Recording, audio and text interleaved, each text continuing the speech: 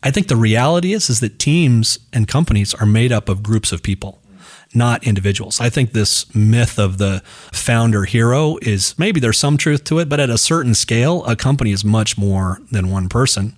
And maybe that one person has a disproportionate effect, but I don't think being a founder maybe makes all the difference in the world.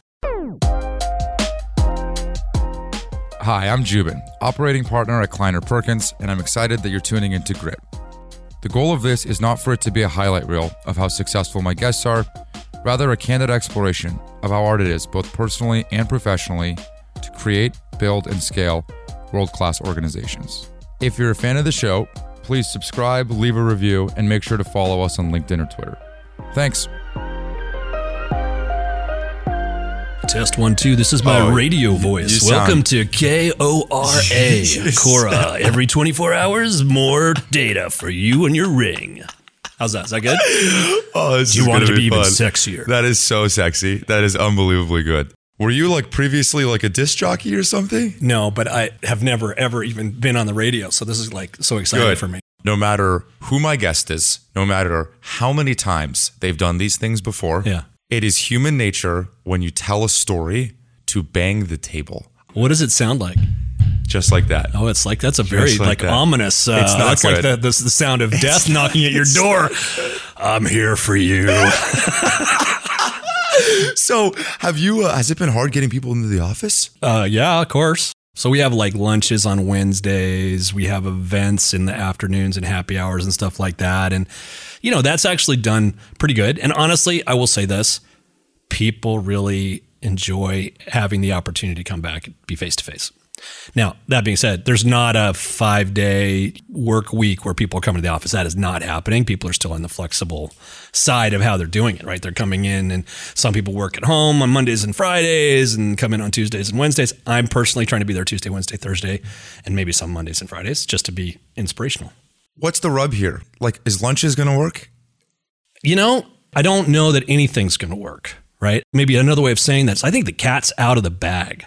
Particularly in tech, you know, there's lots of benefits to not having an hour commute in your life, and the flexibility of being able to be at home is super valuable. And so I think that's the thing now, and you kind of have to deal with it. But everyone also realizes that there's a lot of value in getting together with your teammates when you're doing a brainstorming session or a planning session where like low latency, you know, high velocity communications where you're, you know, brainstorming ideas is really valuable. And so you try and find the balance. I don't know. Everyone's talking about hardcore Twitter over there and, you know, how you got to be in the office and that's the way you got to be hardcore. There's a case for that too, you know, maybe. But I think most people really value having some flexibility in their life.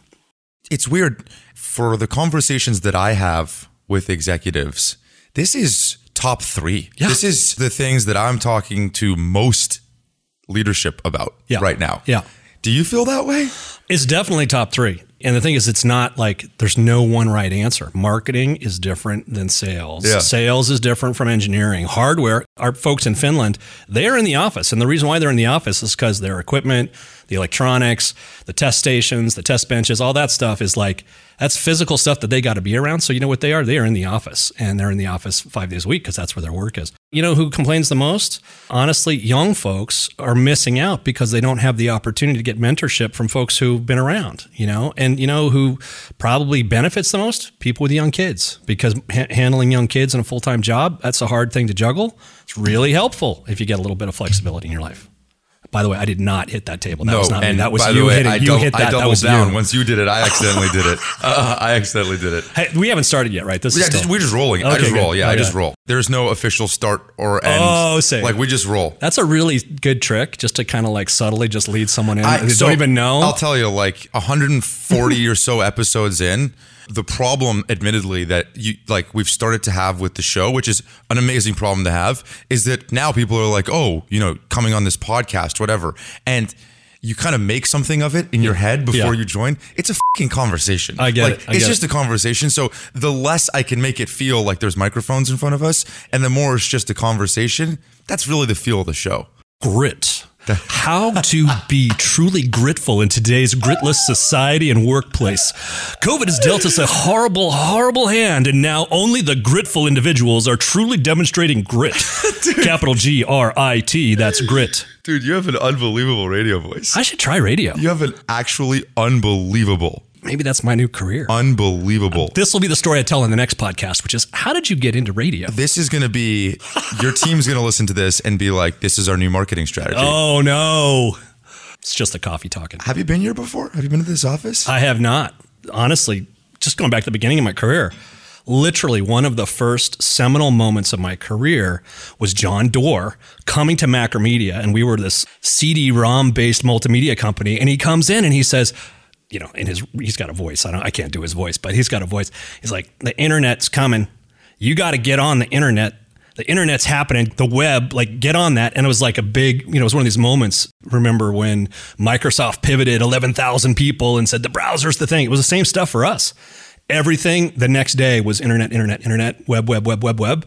And John Doerr was the source of it. And that was like my first interaction with Kleiner Perkins in any way was like that. Funny story.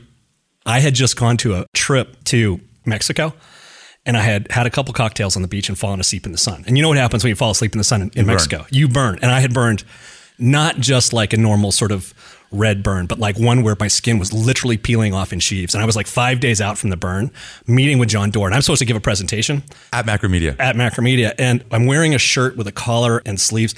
And every time I like raised my arm, some pressure gradient inside my shirt would change, and some skin like that had sloughed off of my body would sort of like poof out a little bit at the wrist and the collar. So I was really self-conscious about it. I don't think anyone noticed. It was just one of those things that I remember really profoundly. So that's my Kleiner Perkins warm-up story. What a story. Oh, yeah. Well, there's a million of them. Was he on the board? You know, I think he was on the board. Okay. Yeah. And then did Macromedia get acquired by Adobe? Yep. 2005, I think. Okay. Earlier, I think. 2001. No. The company, I think we got acquired by, I think it was 2005, if I remember correctly. You know, the companies have been competitors for a long time. Macromedia was this upstart web tools company, and I think Adobe had said, this is rightly our territory. We should own this. Creatives are our domain. Who's this little company that's doing this stuff? And there was a lawsuit going on actually at the time, a suit over user interface. I don't even get into the details, but there was a lawsuit going on. And that actually, ironically enough, kind of got the CEOs in contact, and that I think ultimately resulted in the acquisition. No kidding. Yep. And then how long did you spend at Adobe? A couple years. And then when you were at Harvard, did you always know that your life was predestined for technology? In a way. I don't think I knew that there was even a thing called the technology industry, although I was aware of it because I'd grown up adjacent to it in Nevada, Reno, Nevada. So I knew it existed, but I didn't know that that was like a career path that I was going to pursue. I was just somebody who was good at computers and was into like fixing things and liked to help my friends out when their computers broke and stuff like that. And that's how I kind of got into it. Mm-hmm. When you were growing up, what was conversation like for you at the dinner table? You know, normal. I don't think there was anything unusual or telling about it. It was the, you know, events of the day, how was school, that kind of stuff. Mostly it's what happened after dinner that mattered. Tell me more. I played backgammon with my dad more or less every night for most of my youth. And my dad was a really fierce and good backgammon player.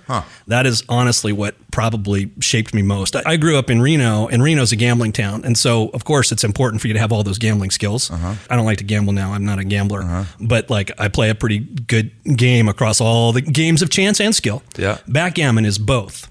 It's a game of skill and chance. And I think it's a perfect metaphor actually for business, because it really forces you into having to deal with the situation that's right in front of you, deal with the dice that are on the table and the position of your pieces, and understand where the game's going and make a strategic bet. And sometimes it works out, sometimes it doesn't. Yeah. There is this interesting thread around backgammon in business where there's a lot of autonomy in the way that your pieces move and then how you cover those pieces. That's right. Do you think you could tell something about somebody based on the way they play a backgammon game? Oh, for sure. Well, first of all, there's the skill. Like, you know, how much experience, pattern recognition do you have? But there's a risk-reward thing too, because most people play backgammon if they're not serious about it. They play it with kind of a risk-averse kind of mode. You know, they kind of keep their pieces covered, or they don't understand when they're taking too much risk, or it's the wrong time to take risk, which again, perfect metaphor for business, right? I mean, like understanding how your resources are arrayed, what's the potential range of outcomes that are in front of you near term and short term, what move might you make that opens up some adjacent possibility, hey, what move you make might be catastrophic and end the game. Yeah. These are all things that I think, in some sense, intuitively, all business leaders are doing. And I wouldn't draw the cord and say, oh, my dad taught me how to play backgammon. That's why I'm here today. That's not true. But it's funny, I do draw on those skills, and I do find those dynamics of being like understanding when to take risk and understanding when to close up and keep your pieces covered. And watching someone play, you can draw a lot about their character out of that. Yeah, it's funny. Toby, the Shopify CEO, attributes a lot of his business knowledge to video games growing up. Yeah. Why was backgammon important? Can you go one layer deeper? Well, I think it was what my dad wanted to do. So I guess it's kind of what I did because that's what he wanted to do. He was quite serious about his play. And I think for him too, he insisted that we play for money. And, I had like some meager job, whatever. How old were you? At the time? Yeah. Oh, I don't know, maybe probably 9 to 14 or something like that. That was really the heyday of it. So, whatever. I was like cleaning the bike shop and getting $8 on the weekends or something like that. But we would play for money. And so sometimes I would win and I would get a little bit of extra scratch. And we were paying for whatever, a quarter a point, 50 cents a point, something like that. So the point is the stakes on a night would be $20. And the fact is I think he won most of my money from age 9 to 14. So most of my money was recycled back into the family pockets through the agency of backgammon. But the lessons that I learned, I think, were really there. The point I'm trying to make, though, is that if you don't play for money, it's not serious. And it doesn't matter what the stakes are. For me, the stakes were serious because if I could win $20, that meant, whatever, I could go down to the store and get something. But when I lost, I felt the sting of it. And so again, that's the best teacher because you're learning the preciousness of the decisions that you make. The arc of your career is super interesting. It's really fun to watch the way on paper that you have made decisions. You went from Adobe to Red Point Ventures, a venture capital firm down the street. You spent a year there? I was like a junior varsity, venture capitalist trying to figure out what it was all about. Right. Then you went to Linden Labs, which is the Second Life company. Correct. And you spent 2 years there? Maybe 18 months. 18 months. Then you went to HomeAway. Yep. In 2010? Is that right? I think that's right. Yeah. And you spent 6 years there? Yep. Was Airbnb a thing yet? It was not when I started, and it became a thing over the course of the time there. Really, we had lots of conversations, as you might imagine. HomeAway felt like they had invented the category. It was a roll-up. We'd acquired most of the sites that had started in the vacation rental space, which is what people called Airbnbs before they called them Airbnbs. And, the conversation at the time was really, do people want to sleep in other people's houses with them in it? As opposed to, do people want to stay in other people's houses without them in it? And I think that was the distinction at the time. The reality is that it was really about the ability for people to use spaces that weren't occupied. And when they weren't occupied, they weren't getting any value out of it. So how do you make that connection possible? The key, I think, for Airbnb, honestly, was business model. And that was the biggest debate over the course of our time at HomeAway, was trying to figure out what was the right business model. Was it supply side advertising business model? Was it demand side monetization, which is the way Airbnb ultimately went, free for the supply side, paid for the demand side, travelers pay a service fee. And interestingly enough, towards the end of my tenure there, we had made that transition over to demand side monetization. And that was a lever that allowed Expedia to purchase us. And I remember the day we literally flipped the switch on the business model and tripled the company's revenue overnight. No kidding. It was, honestly, it was one of these moments where you're like, strategy. Turns out that's a really good thing. We should definitely do that. And you were the CPO, Chief Product Officer, for almost 5 years, then became the COO. Yeah. And then I guess Expedia bought you during that time? Yeah. Then you went to Momentive, formerly known as SurveyMonkey. Yep. 6 years there, and then now the CEO of Oura. I want to go back to the HomeAway thing for a second. Yeah. How annoying was it knowing that you all were in the pole position, and then there's this pesky startup, Airbnb, that's all of a sudden growing way faster? It's funny. I think there were moments of annoyance, but I don't think it was like the centerpiece of thinking. And partially because the visibility into Airbnb wasn't that great. You didn't actually know how big or how fast it was growing because the numbers weren't really actually available. Yeah. I do remember one of the things that was really a compelling fact was when we were looking at, call it the gross market value and our take rate on it. in a subscription business model where we were basically charging advertising fees to the people who owned the houses. The take rate turned out to be about 3%. And then we were sort of doing the math on the take rate from a average booking with Airbnb, and it was like, that's more like 8 or 9%, going back to that sort of tripling the business when you flip the switch on the business model. And I think that was something that was like, oh. And it wasn't really annoying as much. It was like, that's a pretty interesting and better business model.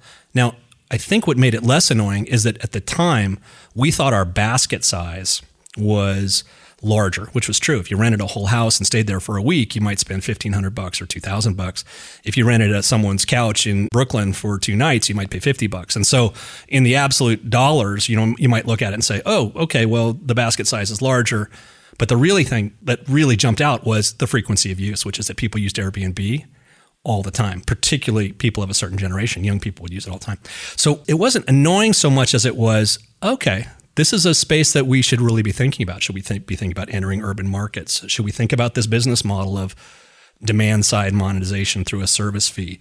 Should we be thinking about targeting a younger demographic with, a different value proposition around shorter stays, weekend stays in cities, as opposed to week-long stays in vacation destinations? All these things were kind of the strategic questions. And ultimately, I think we made the right call, which was to enter that market and to reinforce our strength, which is whole houses. In fact, even to this day, HomeAway, which is now referred to as Verbo in the Expedia universe, it's quite a compelling business, and it's still oriented around those longer stays and those bigger houses and families and stuff coming together. Mm-hmm.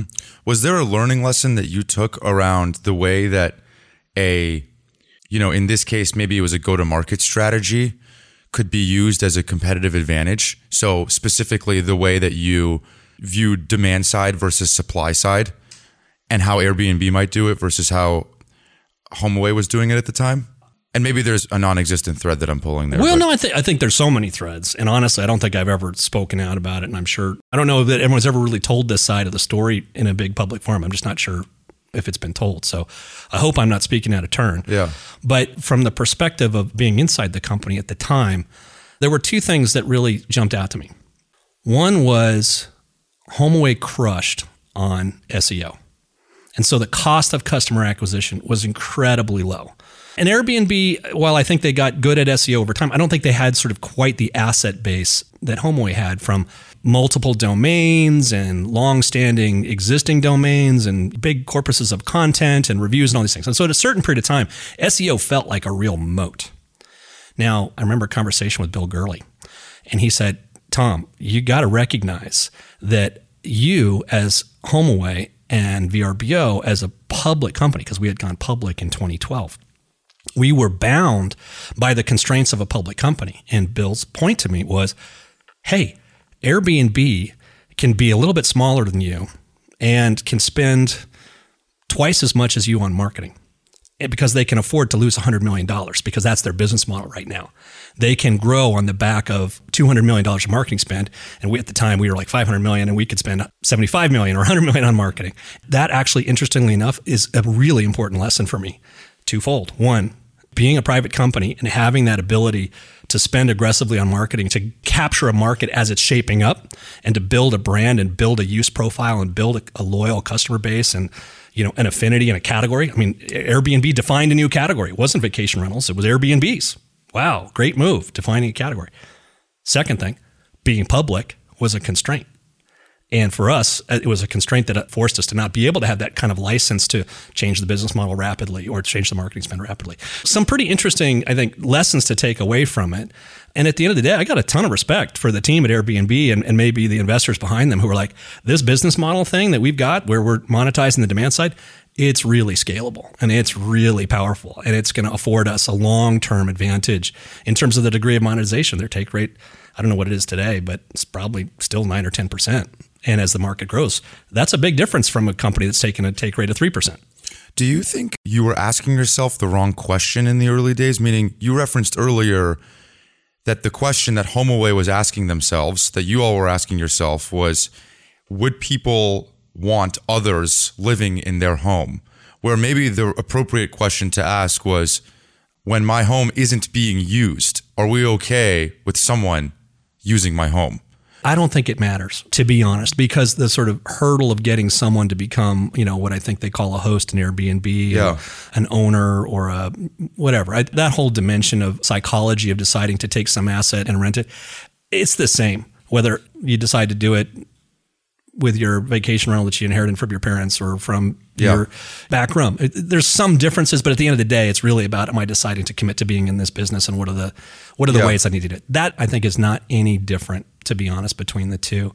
What I think is a little different between the two, if you think about Airbnb being something where it's a way for people to make a little bit of extra money, there are more people who have extra rooms than there are people who have vacation rentals.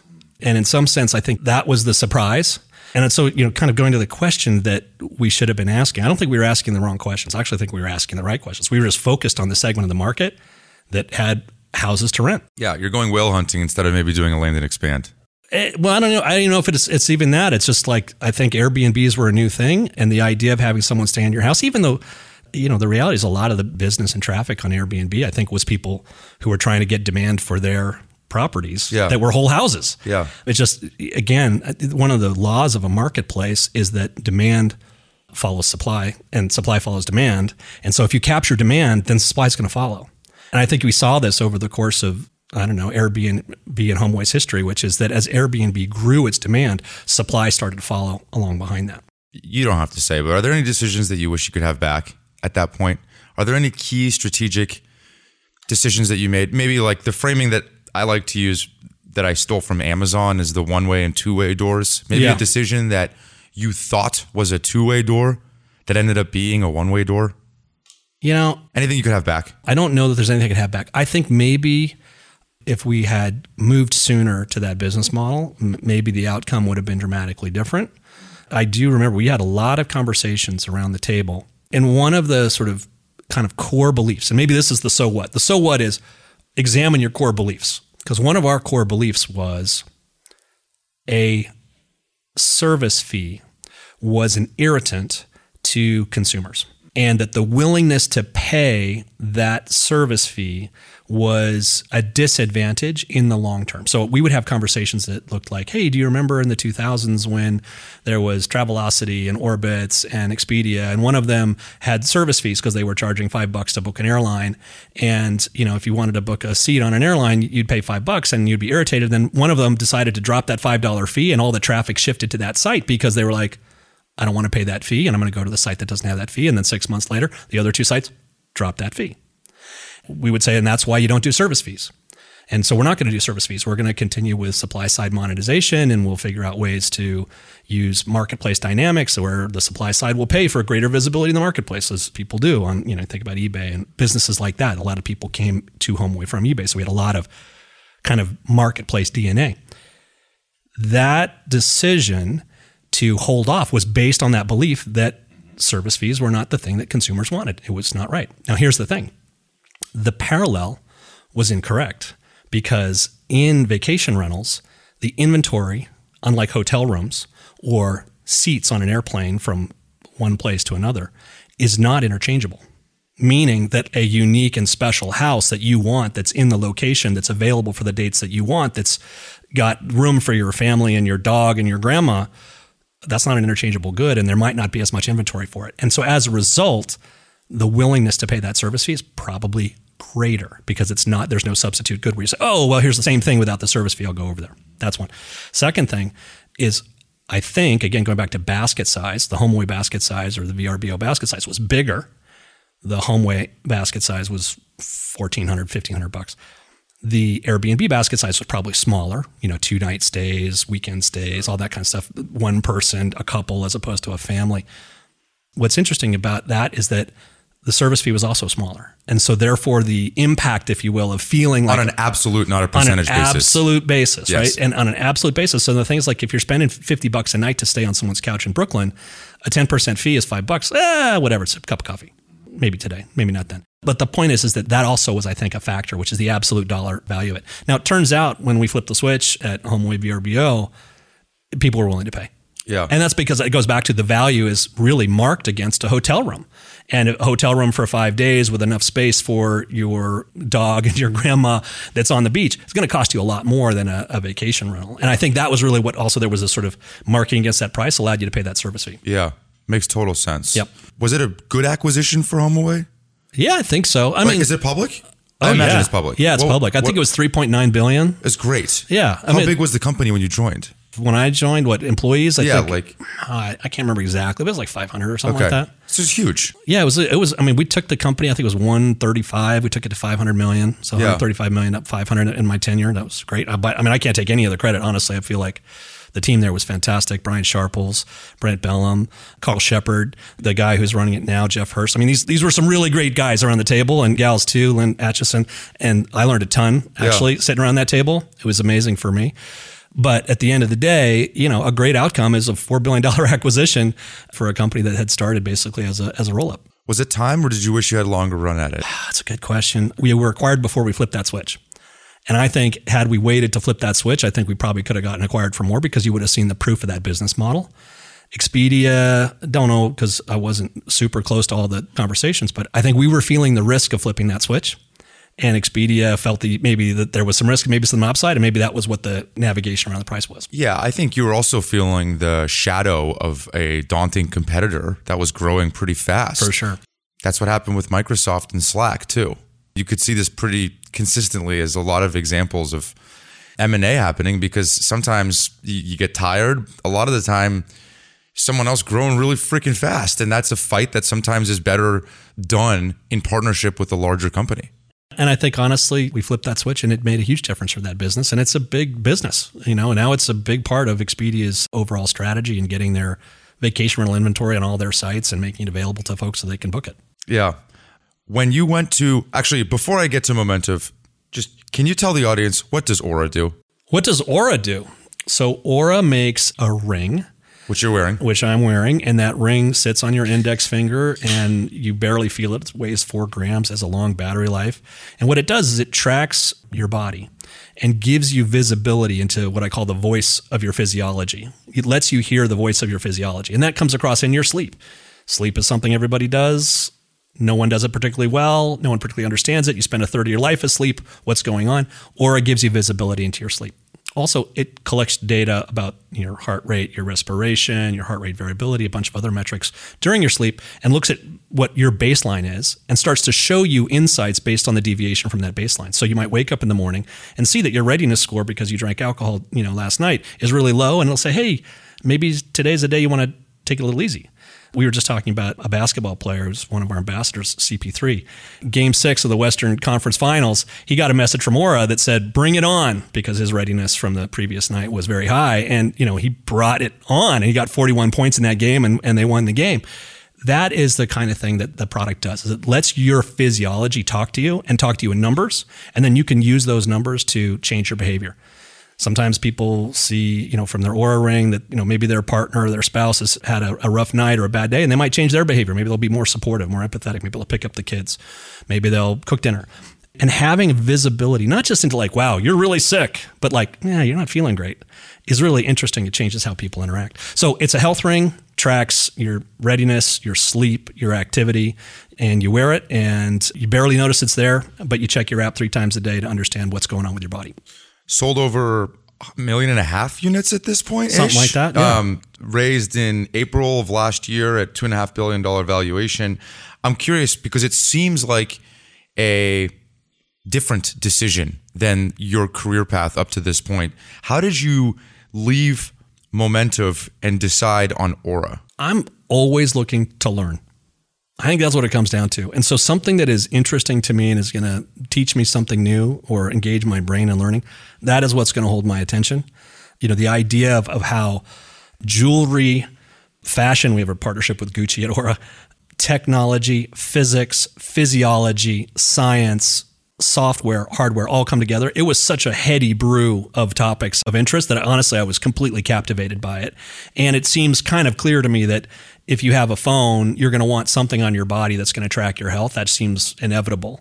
Maybe a watch, maybe a ring, maybe something you wear in your ear, whatever, maybe an implant. But like, it seems like there is an opportunity that is as big as the number of mobile phones on the planet for people who care about their health, which is everybody. We just went through a giant health crisis, so everyone's thinking about that. So for me, it's about learning. Momentive, the same thing. I was always curious to understand what behavior and data you could extract from a large population, because SurveyMonkey Momentive really reached a really huge population of people every day, and every day you were getting signals about what people were thinking about or asking questions about or curious about. It was really fascinating to look at that. HomeAway, wow, what an interesting idea. What's the psychology of letting someone into your house that's a place where you grew up or had memories and you want to let someone in there? What's the psychology of that? How does that change? All those things were really interesting, intellectually stimulating. And they turned out to be also good businesses. And that's the other way of looking at it, which is, are they good businesses? When you were at Momentive, the transition from SurveyMonkey happened at some point? Yeah, I think it was 2016. Could it be 2016? I think so. Like early into your tenure? No, that can't be right. I think I got there in 2016, and I guess it was maybe COVID +1. So it was 2021 is when we changed the brand name. Okay. Yeah. Can you walk me through the internal psychology of a known brand like SurveyMonkey going through such a radical shift? And by the way, Xander's coming on the show in maybe a couple months. Okay, great. Yeah. Well, Xander can tell you all about that shift. I think the way, at least I thought about it, was SurveyMonkey was this incredible gold-plated brand, but it was very much a product brand and a product experience. And we had a company, and that company had the ambition to have multiple products. And so having multiple products that have different brands, you didn't get any lift from it if you were, a one product company with the brand name of the company being the same as the product. Plus there was a sort of a disambiguation that people had to do. Am I talking about the company? Am I talking about the product? Right. At the same time, the ambition and strategy of the company was to go towards the enterprise. And so going towards the enterprise, SurveyMonkey maybe didn't sound quite as enterprisey as you might want it to sound if you were trying to say, look, this is expensive, powerful, AI-powered software. And so the idea of the move was, don't lose the benefit of SurveyMonkey, the brand. That's the product. It becomes the product brand. Invest in the company brand and make that company brand mean something different than the product, and give you that opportunity to put other product lines underneath it that would allow you to have different value propositions and go to markets that would support the business, but underneath that company brand. And so that would be an example. We were slightly chuffed when a couple of months after we did our brand name, Zuckerberg and Facebook, rebranded as Meta. We were like, okay, that's some validation. We'll take that. Yeah, yeah, for sure. And when you were looking to find your next opportunity, when you're learning plateaued, how does that go for someone like you? Like, is that a recruiter that reaches out? Talk me through that process. What else were you evaluating? Were you thinking about hanging it up? Like, was retirement on the table for you? Retirement's been on the table for me a couple times, and I'd never really managed to do it very effectively. What do you mean? I get bored, and so I need try? something to stimulate. Yeah, I think after HomeAway, I kind of really tried to sort of take some time off and whatever, do all the things that you do, and I was like, I got to get back into it. I think that's probably a way of thinking about it. For me, is like if your brain's not working, you're not alive. You got to be stimulated by something. You got to have a problem to solve. Mm-hmm. Okay, but tell me, how did the process go? Oh, the process, yeah. So it was fall of 20. Well, what's this? This is 2023. So I guess it was fall of 21. I was not sleeping. And by the way, I'm a championship sleeper. So for me to not sleep was a real change. Now there were some things going on. We had successfully gotten to an agreement with Zendesk over the acquisition of Momentive. But that was looking maybe a little dicey, like maybe the shareholders of Zendesk were going to vote it down, which ultimately they did. But at the time, we were starting to kind of feel that this might be a potential outcome. And at the same time, I was having a lot of stress in my family life, teenage kids, post-COVID, lots of things going on, and I was losing sleep. So I started paying attention and saying, well, what can I do to improve my sleep? And I kind of came into the orbit of Oura, and I put the ring on. I did some pretty basic things. I stopped looking at my phone after 9. I stopped watching Netflix in bed. I turned the air conditioning on in my room, which turns out cold rooms really help you get into sleep. I stopped drinking coffee. I stopped drinking wine because I would drink wine to kind of take the edge off the day because I'd been drinking coffee all day. I stop doing that. And I started really focusing. I'd always sort of worked out to kind of manage stress, but I just started really doing that in a thoughtful way. And the reality is that it was like going from black and white to Technicolor, because what I realized is that I had been sleep deprived for most of my adult life. And getting to a place where I just got both a little bit more sleep and a little bit better sleep, it was like the lights came on. And I was like, oh my goodness, oh my goodness. This product is something that helps people have these kinds of realizations. This is incredibly valuable. This is the kind of, I could get behind this. This is a mission I want to get on board with. And the search was going on, and I got reached out to by a recruiter. And this is a recruiter that I have a lot of confidence and trust in, a guy named Paul DeVersa.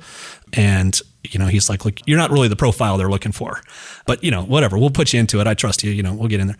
And I did something I really pushed to get into it.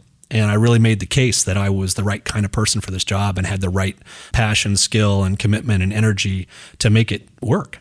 And ultimately that carried the day. What were some of the things that they were pressing you on? What were some of the things that they had concerns about? Because, well, I guess you'd probably have to ask them that, because I don't think they were like, hey, here's the things that we don't like about you.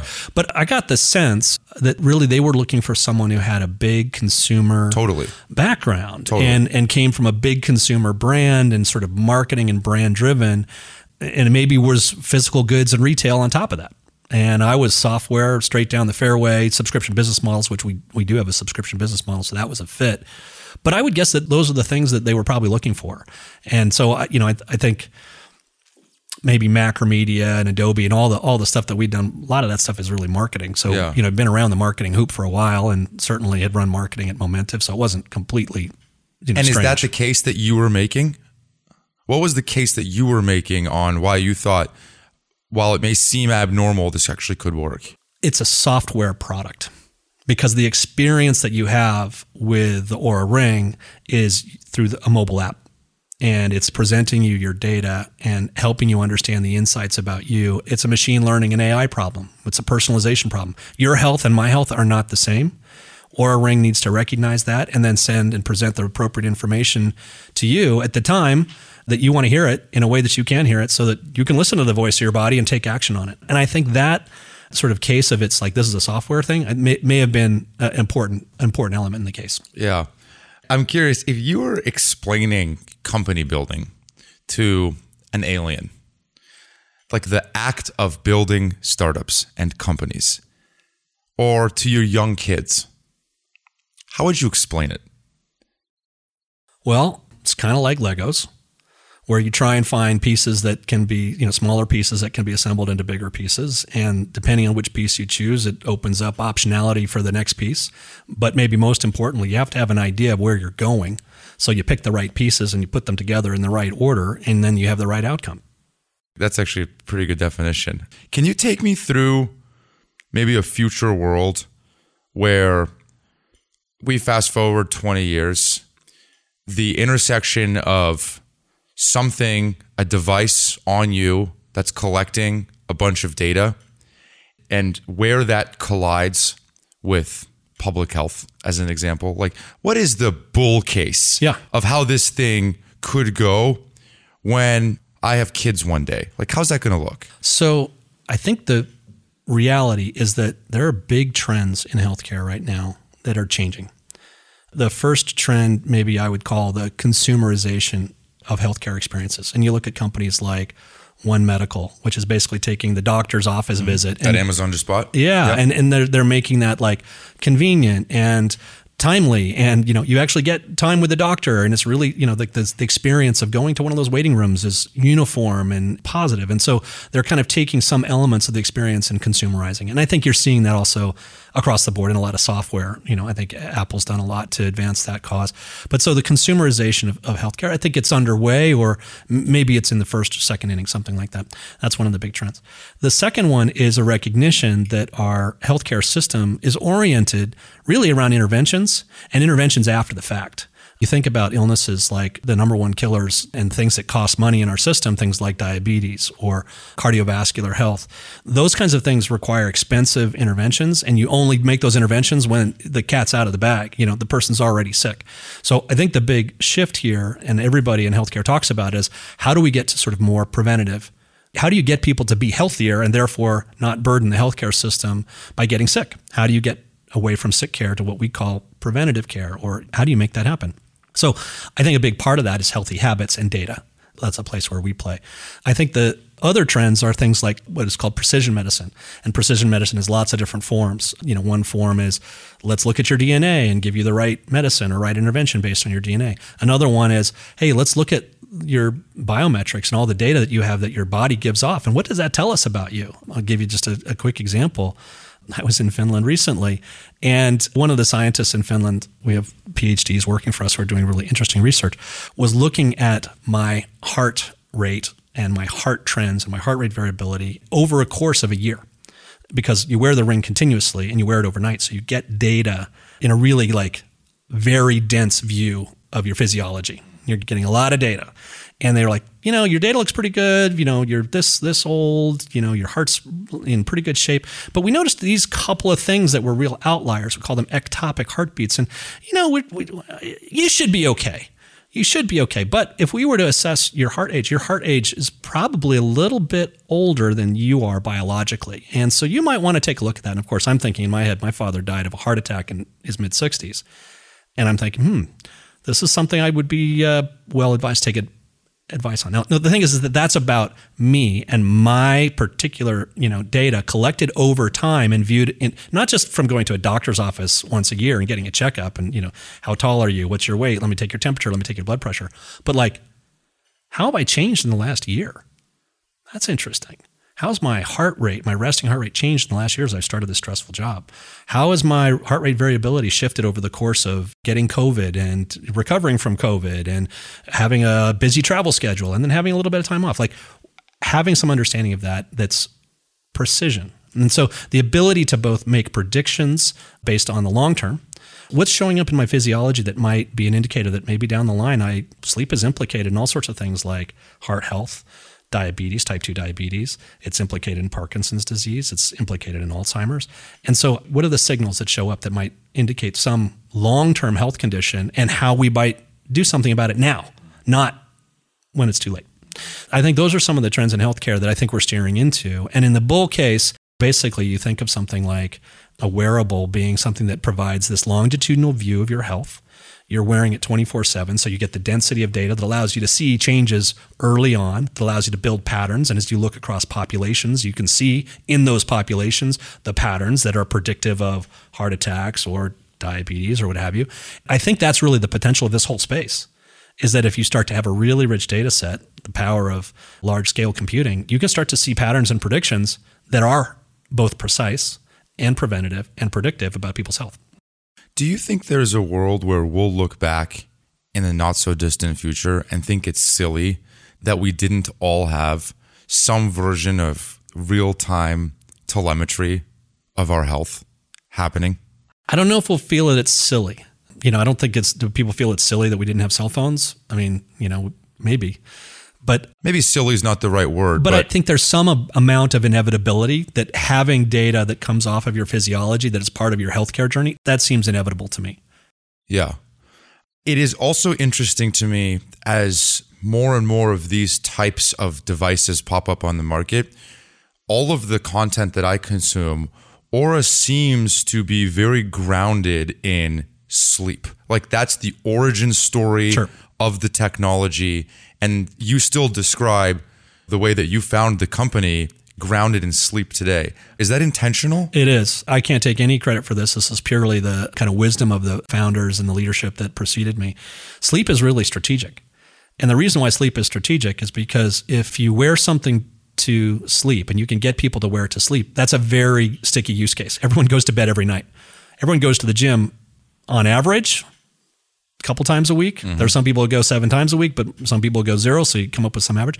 By the way, that's also really intermittent. Everyone knows gyms about February 5 start emptying out. Mm-hmm. People sign up in January and then they stop going in February.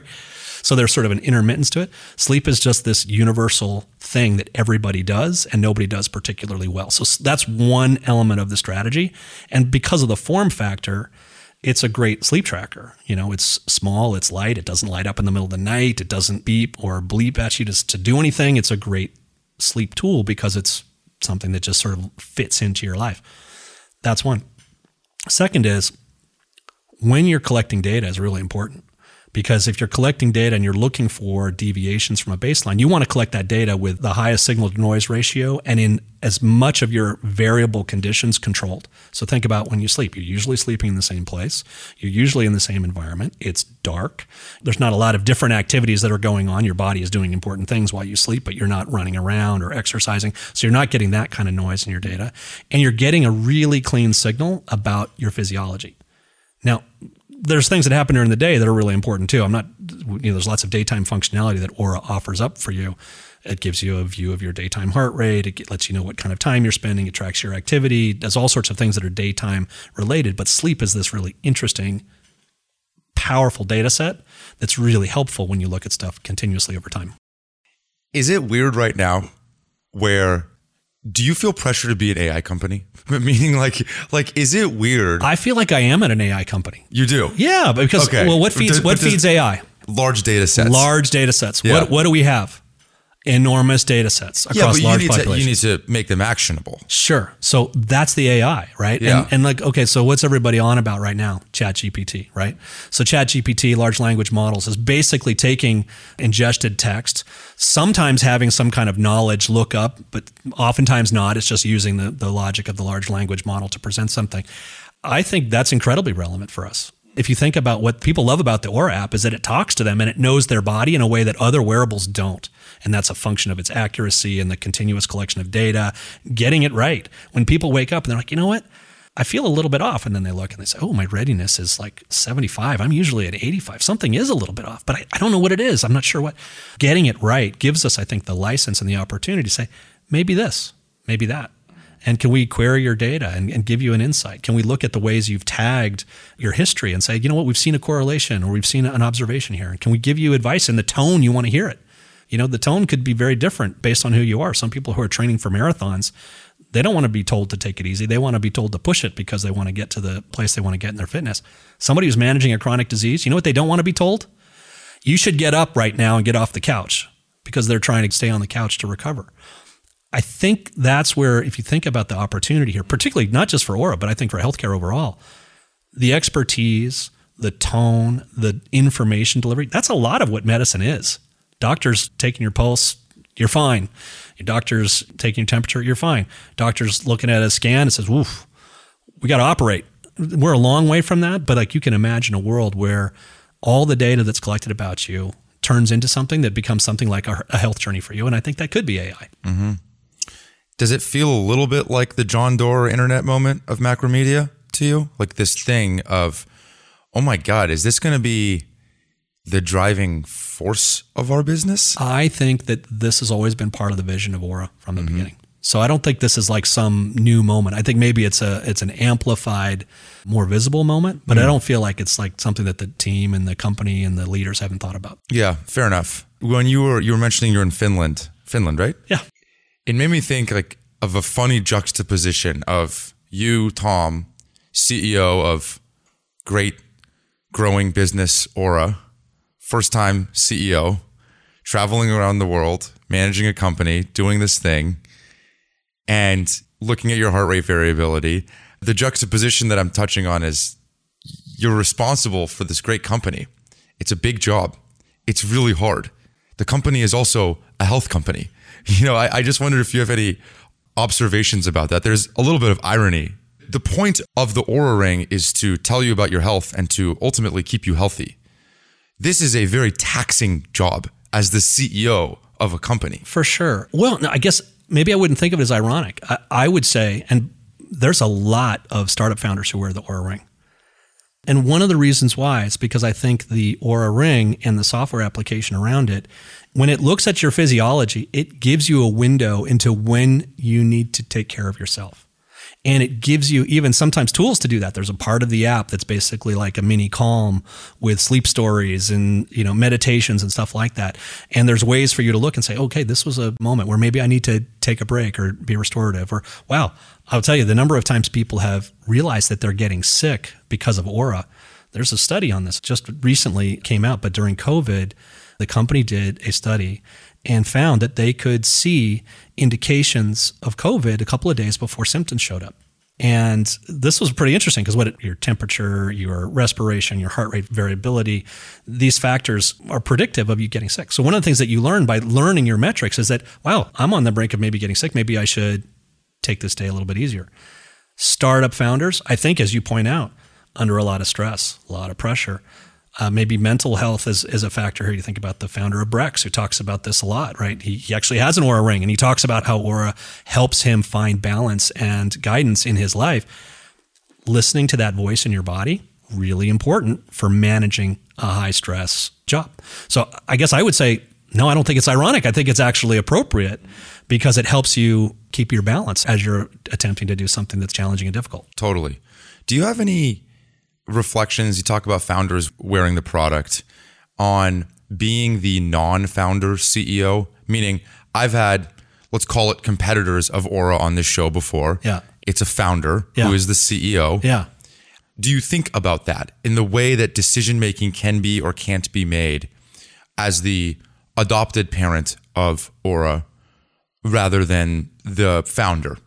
Does the question make sense? Yeah, no, I think and I maybe think I know what much you're ado getting about at. nothing.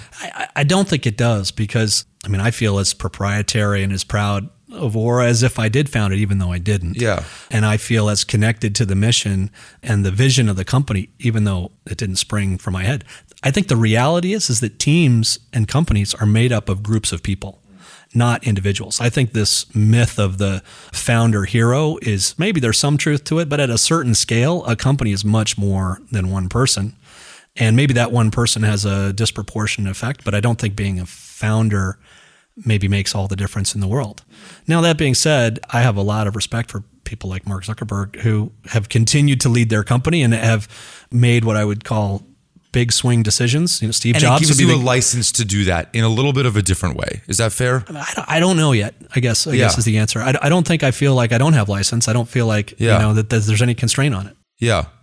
Okay, that's fair. How long has it been? A year? Yeah. Do you enjoy it? Yeah. Is the first time CEO gig what you thought it would be?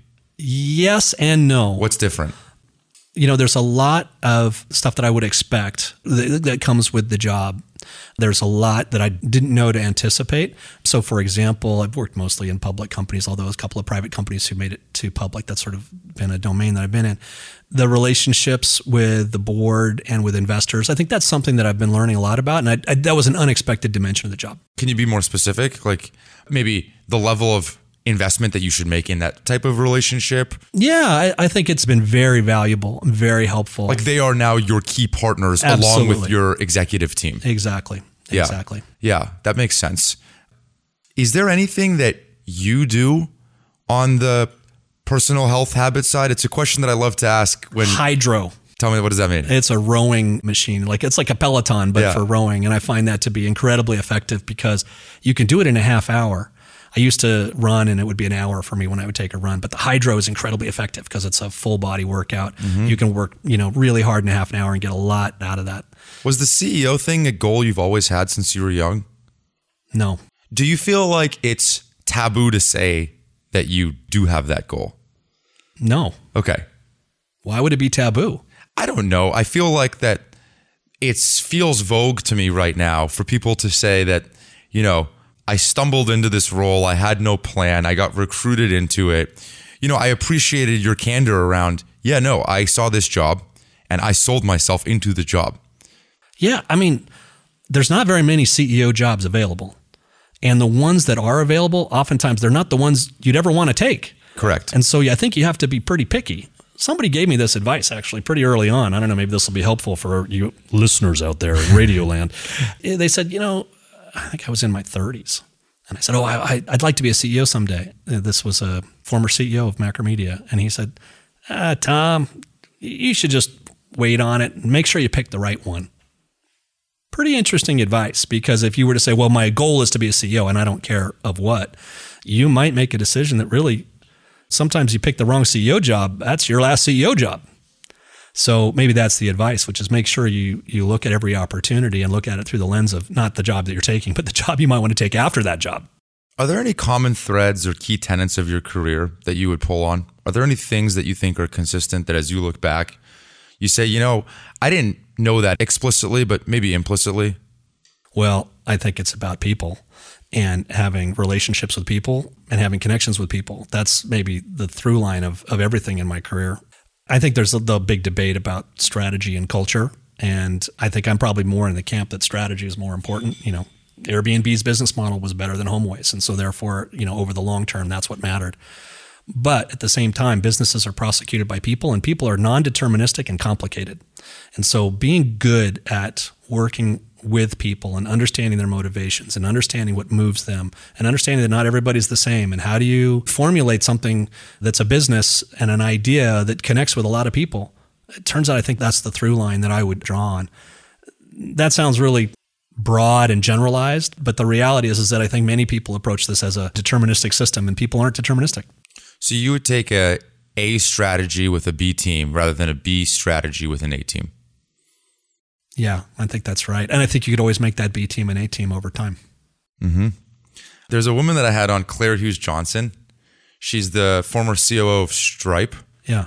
And she has a Working with Claire doc. And in that doc, it's everything that you could imagine on, feel free to call me at any point, but be succinct. These are the times that I like meetings.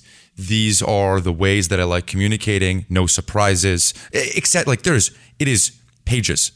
I'm curious if there was a Working with Tom doc, which I would argue, I think you maybe should have one because it's very helpful. Yeah. What would be some of the key ingredients in the Working with Tom doc? Oh, that's a great question. I always like people to bring their ideas forward and to do that in a way that is succinct and compelling, because in many ways what you're trying to do is you're trying to identify which ideas are the ones that should win in the marketplace of ideas. That's what, a decision is really a choice between different ideas. I think asking people to be thoughtful and planful, I think that would be one of the things I would put in my doc. A second thing I would put in is to remember that we are all people here, and that maybe this is the no assholes rule, right? This is about we've got to be respectful. We've got to interact with integrity. We've got to interact with accountability. We've got to recognize that we're all in it together. I think that's a really critical one. For me, I tend to be oriented around the numbers and performance and data. And so I would say that you should know that about me, but that also maybe you can compliment me by bringing something that's not that to the table, and bringing an insight that maybe is sourced and founded in data, but isn't implicit, and it has some element of judgment. Bad news travels faster than good news. And so never hide anything. That would be on my list. It's a good question. I should work on that document, kind of see if I can't flesh it out. I'll send you the Working with Claire doc. Yeah. It's awesome. That sounds amazing.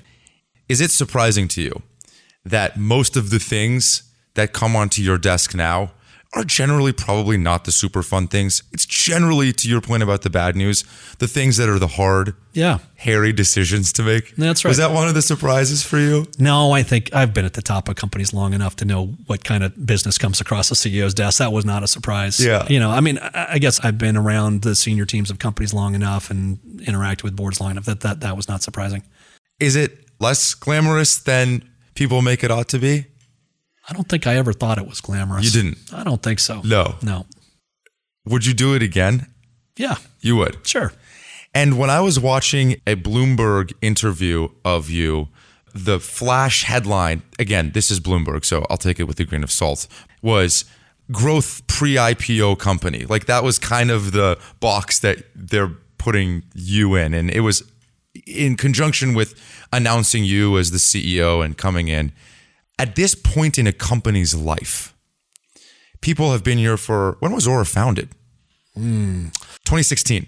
The Series A was raised in 2016. Yeah, I think actually if you go right to the very, very beginning, I think it's 2013. 2013. Yeah, the garage, or the first thing that, So some employees have been working on this thing for a decade. Something like that. A decade. Yeah. I just wonder, how do you manage the psychology of this? You talked about the advantages of being a private company. You've seen this before. I just wonder, how do you hold these two worlds in your head? How do you communicate? How do you think about that? Start from the truth. Yeah. And work from there. Yeah. And I don't know that the Chiron that Bloomberg put out there is the right Chiron. Yeah. And certainly it was a different time. I think that was still even, early on in the market's meltdown and Totally. the situation that we find ourselves today. So situations are fluid and change, and I think you just have to handle yourself with integrity and clarity and speak truth, and I think people trust that. Yeah. But do you like the idea of maybe being the Airbnb of this equation, meaning having the flexibility and the autonomy of being a private company and making decisions in that way? Sure. I think there's an advantage to that. I don't know that is the determining factor, but I think it's certainly an advantage. Can I revisit the CEO thing for a second? Sure. Go ahead. Something was in my head, and as you were talking, I was thinking about this idea of the document and how to work with me. And it's funny, I didn't have a great list of things, and I think part of the way I approach it is I think of myself actually in many ways as the servant leader as opposed to the person who's dictating to everybody else how they should interact with me. I oftentimes think about the other person on the other side of the table and what their needs are. I think that's central to some of my ethos. So maybe I'd add that to my document, which is to know that about me. Mm-hmm. Yeah. That's a good one for your doc. Yeah.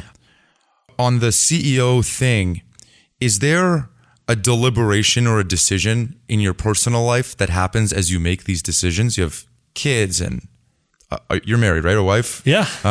Kids. Wonderful family. How does that, talk me through Happy that. birthday, Julia. Today? No, 14th actually. Happy birthday, Julia. Yeah. Talk me through that.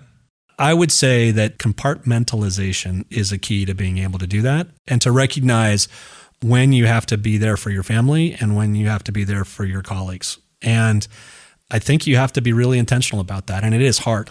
I will say that it is very hard.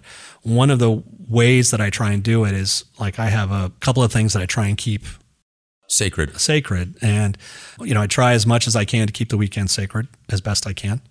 We have a family get together in July, which I, always keep sacred. We have a family get together in August, which we, is more a nuclear family, my sisters and I, and we try and keep that sacred and have done so over the past 10 years.